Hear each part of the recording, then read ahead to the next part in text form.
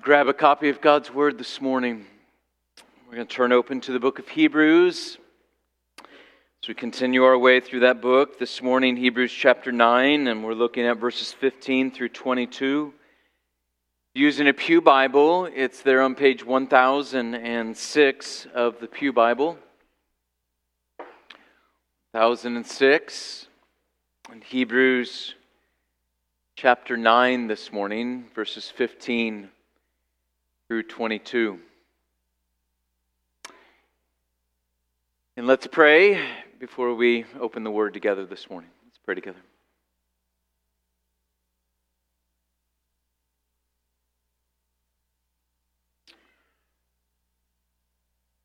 Our Father, we think of the words this morning of those Greeks who approached Philip and said we would see Jesus. Oh, that is our great hope this morning, that we would see Jesus. Would you open the eyes of our hearts, as the apostle said? We might gaze upon the beauty of our Savior enthroned above. We might know your presence with us. Truly, we say that in this room we are wasting our time if you do not choose to meet with us by your word and spirit. So would you stir in us by your Spirit? Pour out your grace. Would you give us a sight of your Son? We pray this in the strong name of Christ Jesus, the only Savior of men. Amen. Hebrews chapter 9, verses 15 through 22. This is the holy, inerrant, sufficient Word of God. Therefore, He is the mediator of a new covenant, so that those who are called may receive the promised eternal inheritance.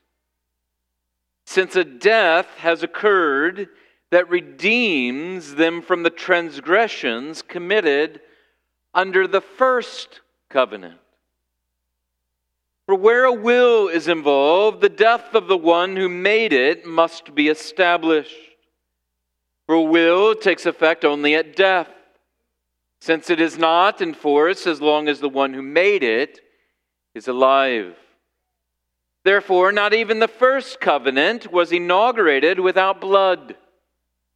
For when every commandment of the law had been declared by Moses to all the people, he took the blood of calves and goats with water and scarlet wool and hyssop and sprinkled both the book itself and all the people, saying, "This is the blood of the covenant that God commanded for you."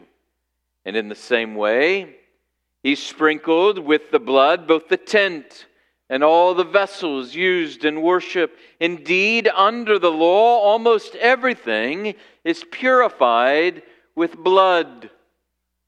And without the shedding of blood, there is no forgiveness of sins.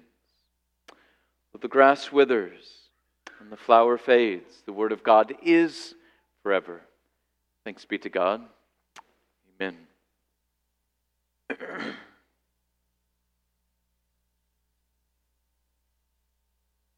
We're going to jump right into the text this morning. There are only 2 points this morning as we approach this text. The first is the covenant fulfilled, and the second is the inheritance given. The covenant fulfilled and the inheritance given. Now, to understand this passage, before we go into it, what you need to know is that in the Greek, in the original Greek text, that there is a word that is used multiple times in that text. In our English Bibles, and most of you are reading the ESV, but it's true in most of your English translation of the Bibles, they take that one Greek word and they translate it in 2 different ways in the text. This one Greek word can mean either covenant, and so you will see that in your text, part of the text.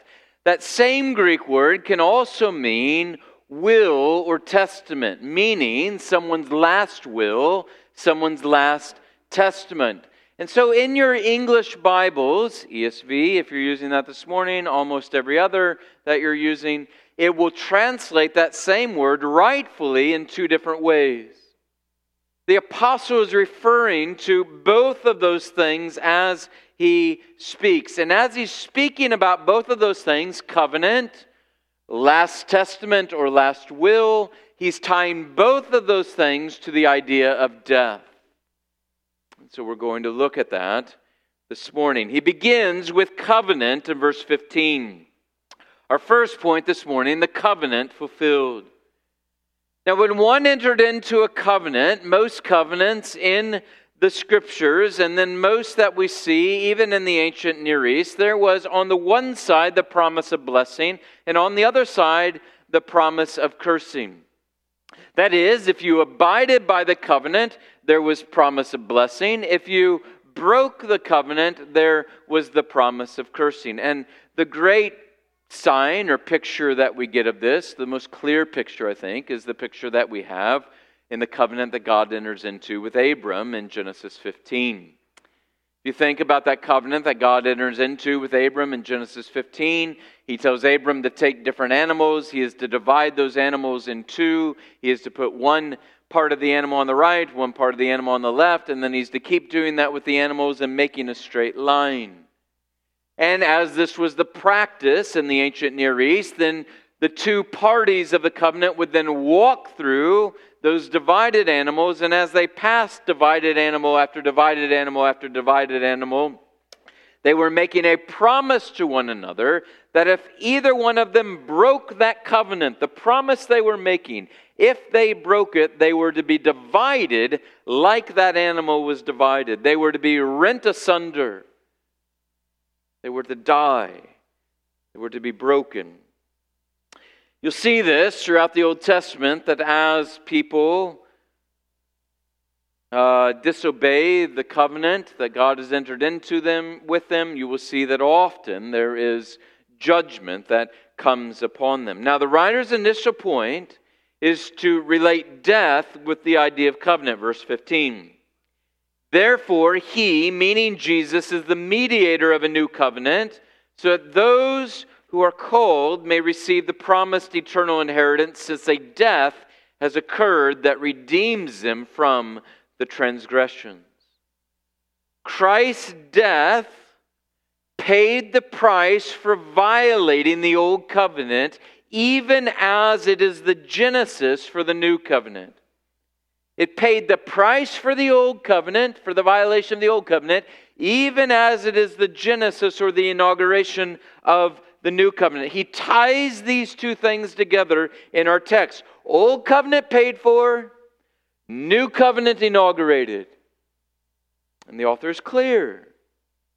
He's being crystal clear to us. There is no hard, fast break between the old covenant and the new covenant. Despite some teachers you've heard, despite some whole teachings of theology and doctrinal camps within the evangelical world have taught this, though you may have heard preachers along these lines. Discontinuity is not his emphasis here. He's emphasizing continuity. Continuity between the old covenant and the new covenant. The new is not radically different from the old, but rather it is the fulfillment of the old. It's its fulfillment. How? By the death of Christ. That's his point, by the death of Christ. You will often hear people say, maybe it's rattled around in your brain, you thought, how are people in the Old Testament saved? How was it that they were ever reconciled to God? And the answer is by the death of Christ. It's by Christ. The death of Christ secured redemption for all before and all after who looked to him, either in anticipation before, or as Jesus says at the Lord's table, in remembrance after. His sacrifice alone saves.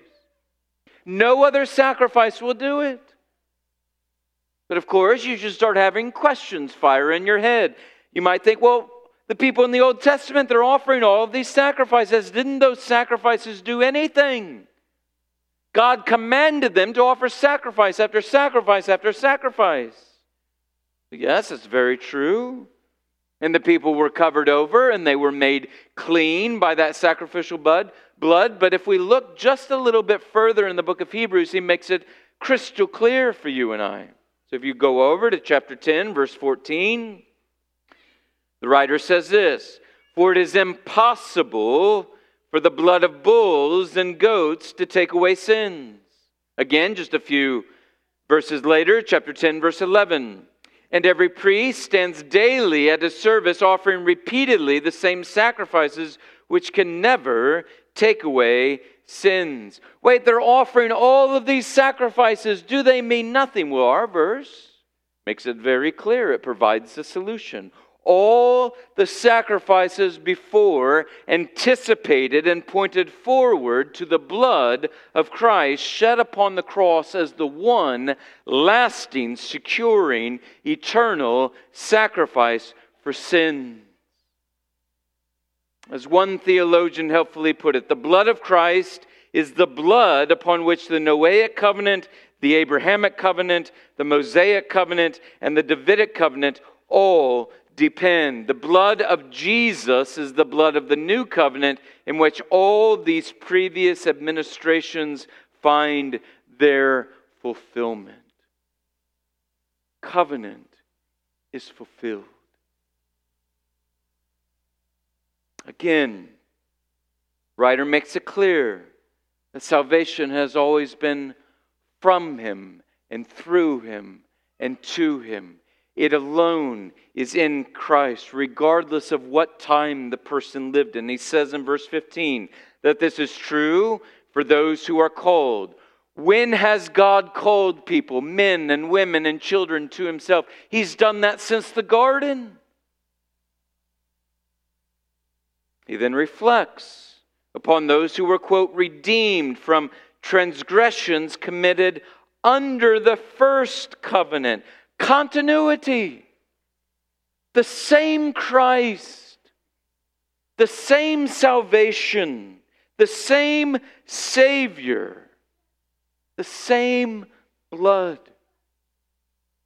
Christ's death purchased those who were alive in His present day, even while it reached forward to our day, even while it reached backwards to the days of all those that have come before. When He died upon that cross, He died in that moment for the thief on the cross that was right next to Him. Even as He died, and many of us in this room are saved by that death. Even as He died for Abraham and Isaac and Jacob and Sarah and Rachel and Esther and Job. They believed in Him and were saved by Him. There is only one way, one truth, one life.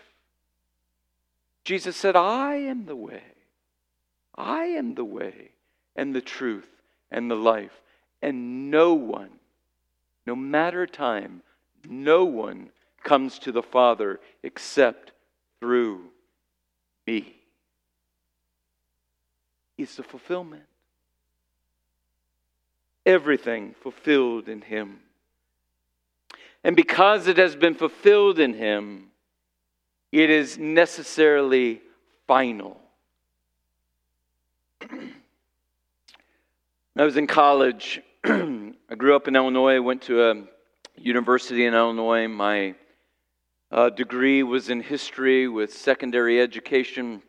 And so to become a teacher of history in the state of Illinois, you had to take a Illinois history class. So our Illinois history teacher brought in a guest speaker one day. You may not know this, but before Joseph Smith had the great vision that Salt Lake City was the promised land of God, he before thought the promised land was Nauvoo, Illinois.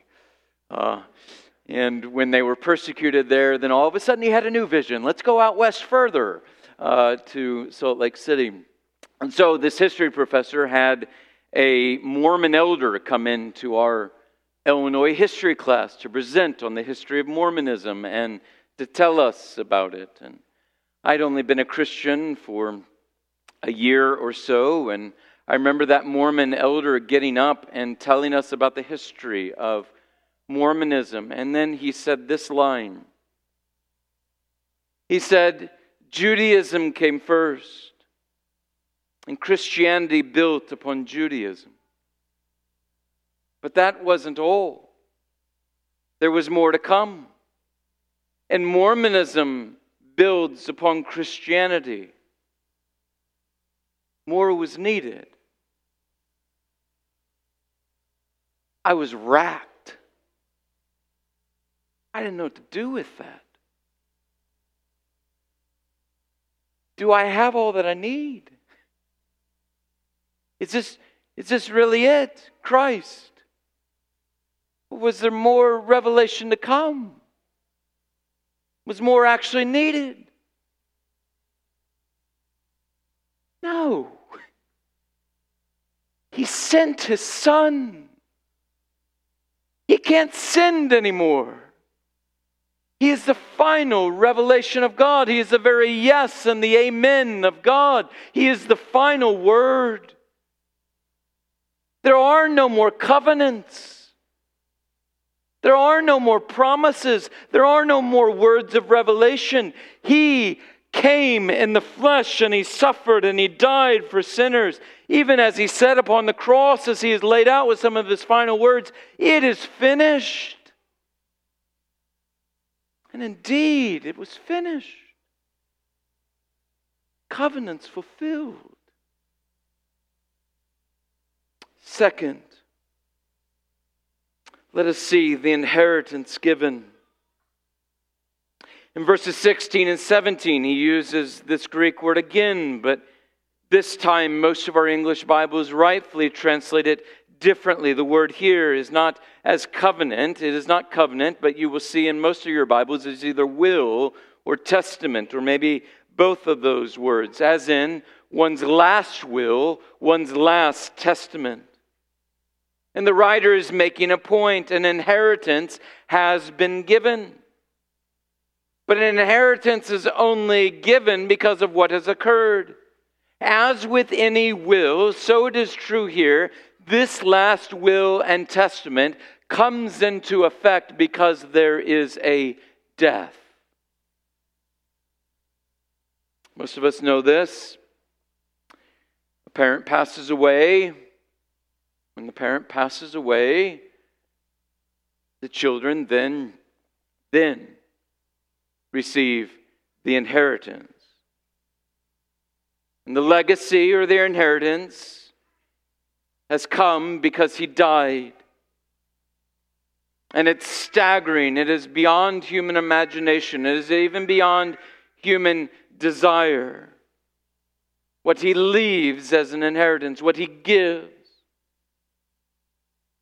It's good to leave an inheritance. My hope is that when I pass, that I will have some kind of inheritance to give to my children. To leave them something.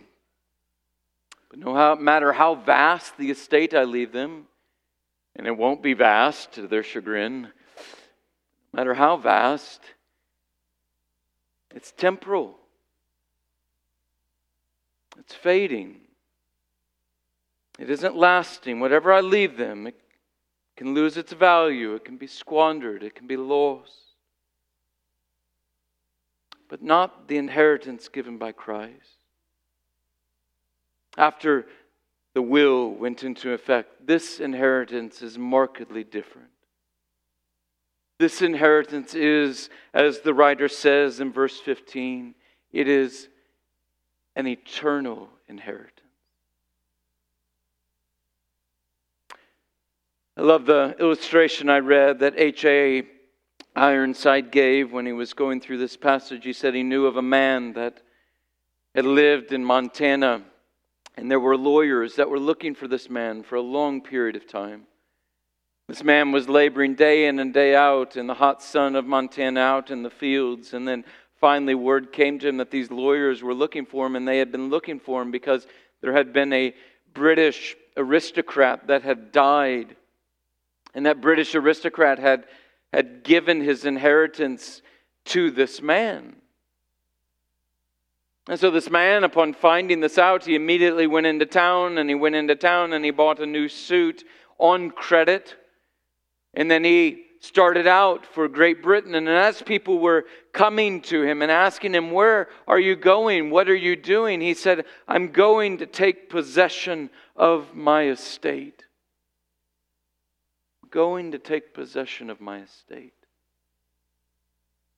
Dear Christian, you are in this world, but you're just passing through. And we're just on our way to taking possession of our estate. It's there. It's not here.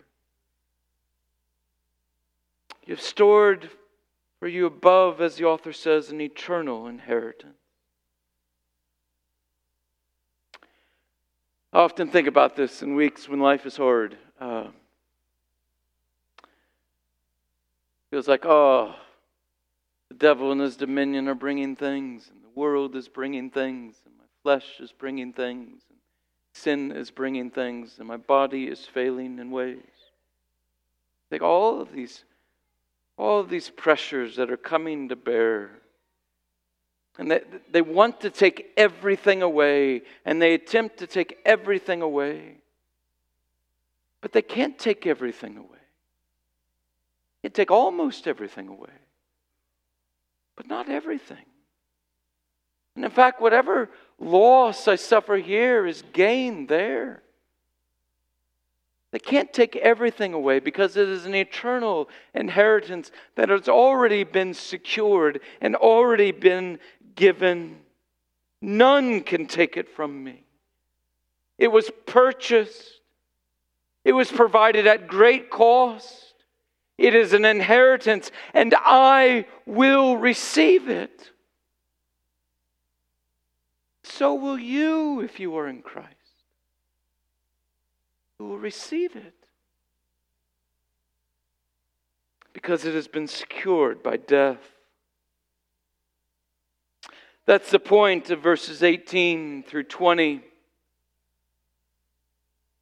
His mind goes to the old covenant. He has been contrasting the old with the new throughout this section of the book. And as the writer points out, in the old covenant, nothing was sanctified without blood. The blood coming from an animal that had been slaughtered, thus no longer having life, had to be sprinkled upon the book, that blood, and it had to be sprinkled upon the people to cleanse them. And then it was even taken into the Holy Holies, and it was sprinkled upon the mercy seat. And just as a side point, this is why our primary mode of baptism is that we sprinkle.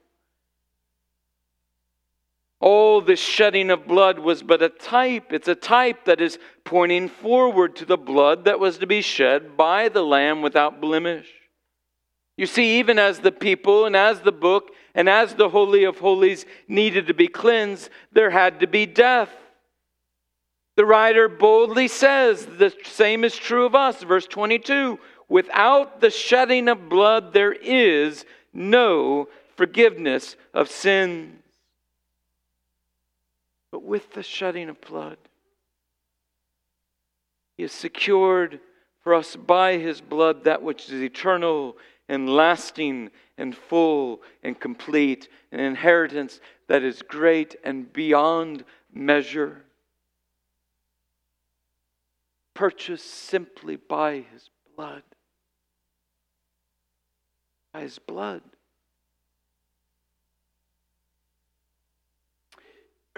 You know, the early church is often accused of various things. Early Christians were called incestuous, was the rumor in the Roman Empire. Because we call each other brother and sister, and they would greet each other with a holy kiss. They're incestuous. Early Christians were called atheists. because they wouldn't bow down to the range of deities, and especially to the emperor, atheists. One of the most intriguing is that early Christians were often accused of being cannibals. Cannibals. Because they were obsessed with blood. And they would meet together in their private gatherings and worship, and they were said to gather together to eat the body and to drink the blood of their Savior, of the one they worshipped.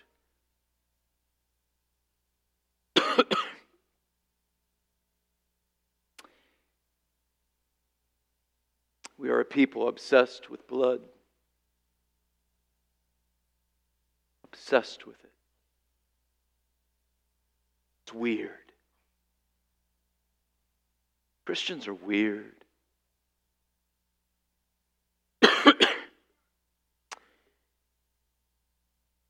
Not primarily weird because of your views of sexuality or marriage, though that's becoming increasingly weird in our society. You're weird more than any other reason because of your obsession with blood. We talk about being washed in blood. We talk about being cleansed by blood. We even sing about blood.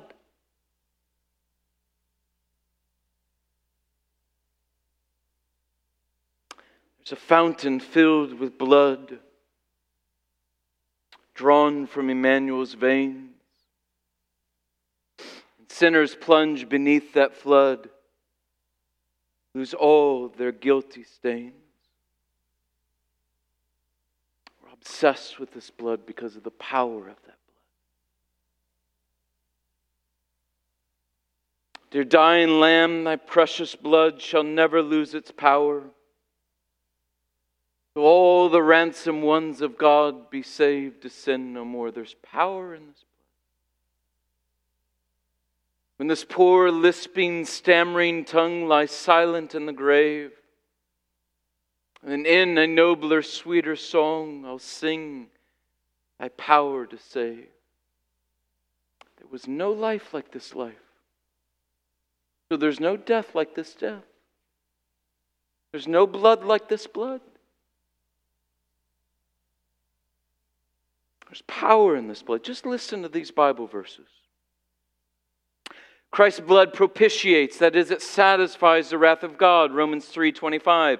God put forward as a propitiation by His blood to be received by faith.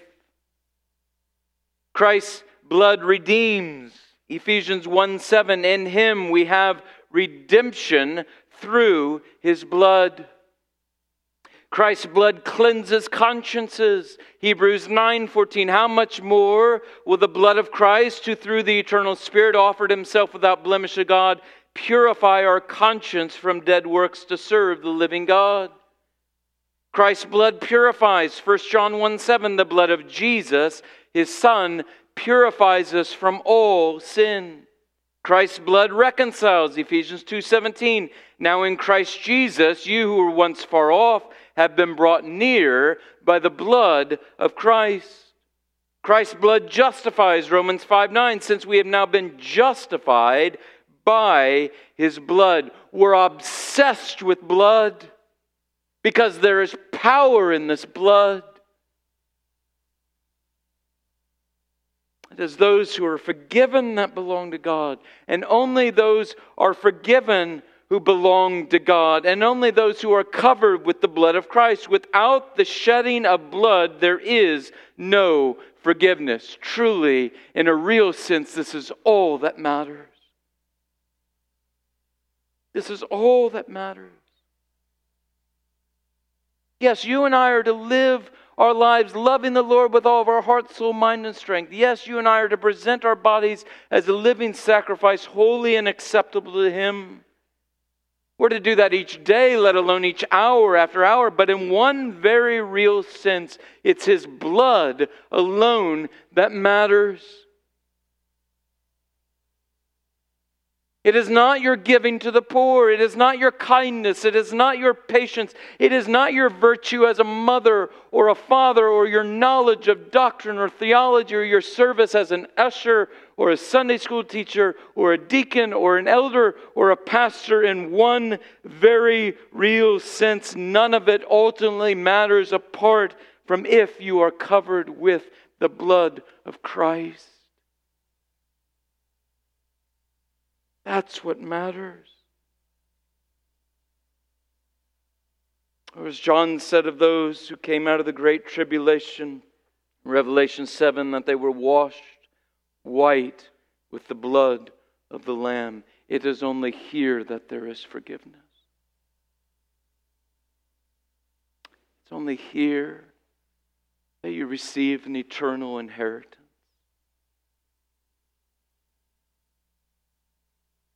And the only way to be covered by this blood is to be united to the sacrificial Christ by faith. An inheritance you can't work for. You can't barter for an inheritance. You can't trick your way into an inheritance. An inheritance is something that's just, it's given. And you just receive it. And the only way to receive this inheritance is by faith. The only way. Without faith, you are without Christ. And without Christ, you are without Christ's blood. And without Christ's blood, you are without God. And without God, you are without eternal life. But if you have faith, you have Christ. And if you have Christ, you have His blood. And if you have His blood, then you have God. And if you have God, you have eternal life.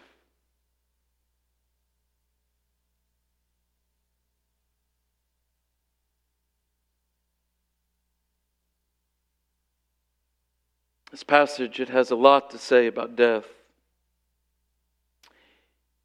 It's focused on Christ's death, but you and I, we have to reckon with another death. And that's our death.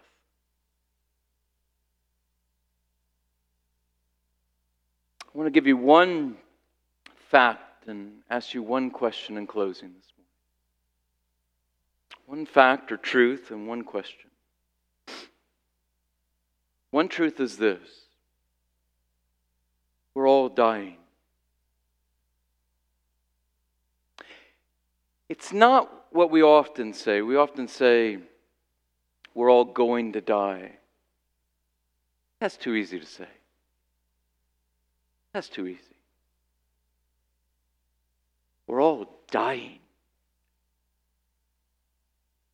You're dying. I'm dying. You have less minutes of your earthly life since you walked in that door than you did before you walked in that door. You have less hours on this earth than you did this morning. Death is not a respecter of persons. You can't outflank it. You can't run far enough from it. You can't trick it. You're dying. I'm dying. That's fact. You remember that in the days and the weeks ahead, would you? We're all dying. That's fact. Now the question. Here's the question.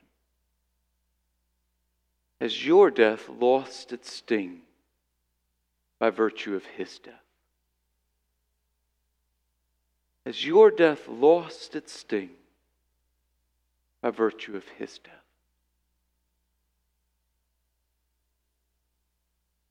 That doesn't have to hold you. It's been defeated. The penalty's been paid.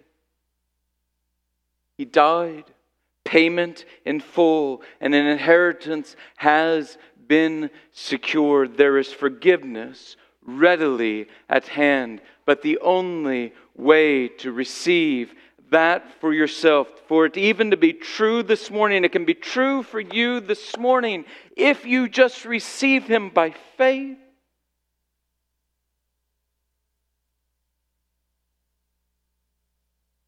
Has your death, your inevitable death, lost its sting by His sacrificial death? If so, as Thomas Watson once wrote, a believer at death will be the happiest loser and the happiest gainer. He will lose his sins. He will gain glory, have an inheritance.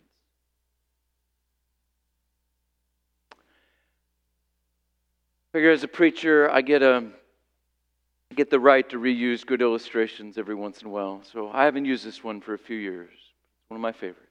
So if you heard it, you have to bear with me.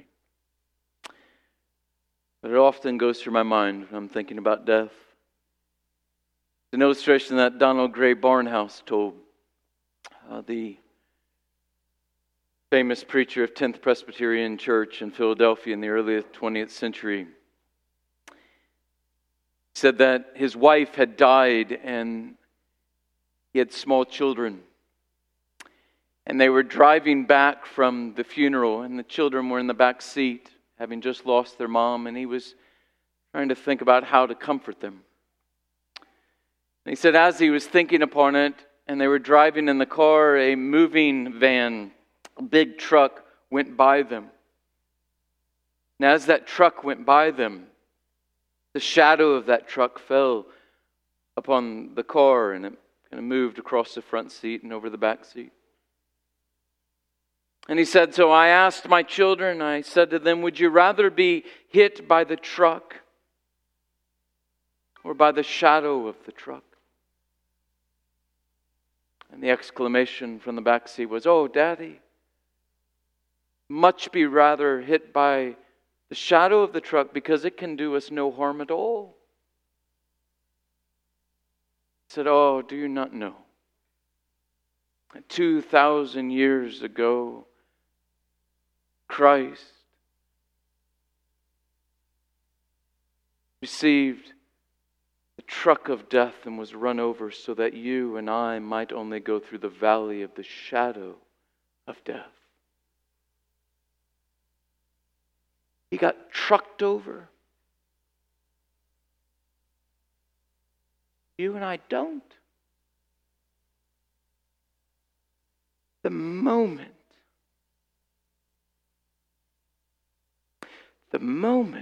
our eyes close in death, if you are in Christ, the moment they close in death, they are open to see the glory of your Savior face to face. The valley of the shadow of death. That's your inheritance. It's yours. If you're in Christ. Let's pray.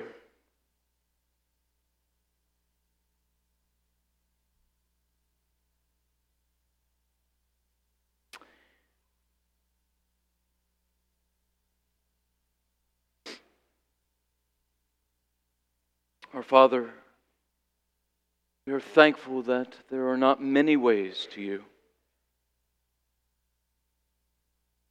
There is not salvation in one age that is different from another, and we wonder whether we are caught in between or there is more to come that we don't know, but that there is one Lord, there is one Savior, there is one faith. There's one means for the forgiveness of sins.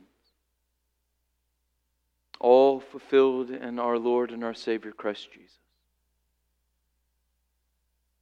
I pray for every soul in this room. We would all know what it means to be washed in the blood of the Lamb. To have the forgiveness of sins.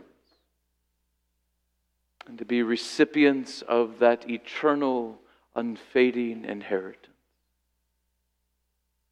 Pray this in the strong name of Christ.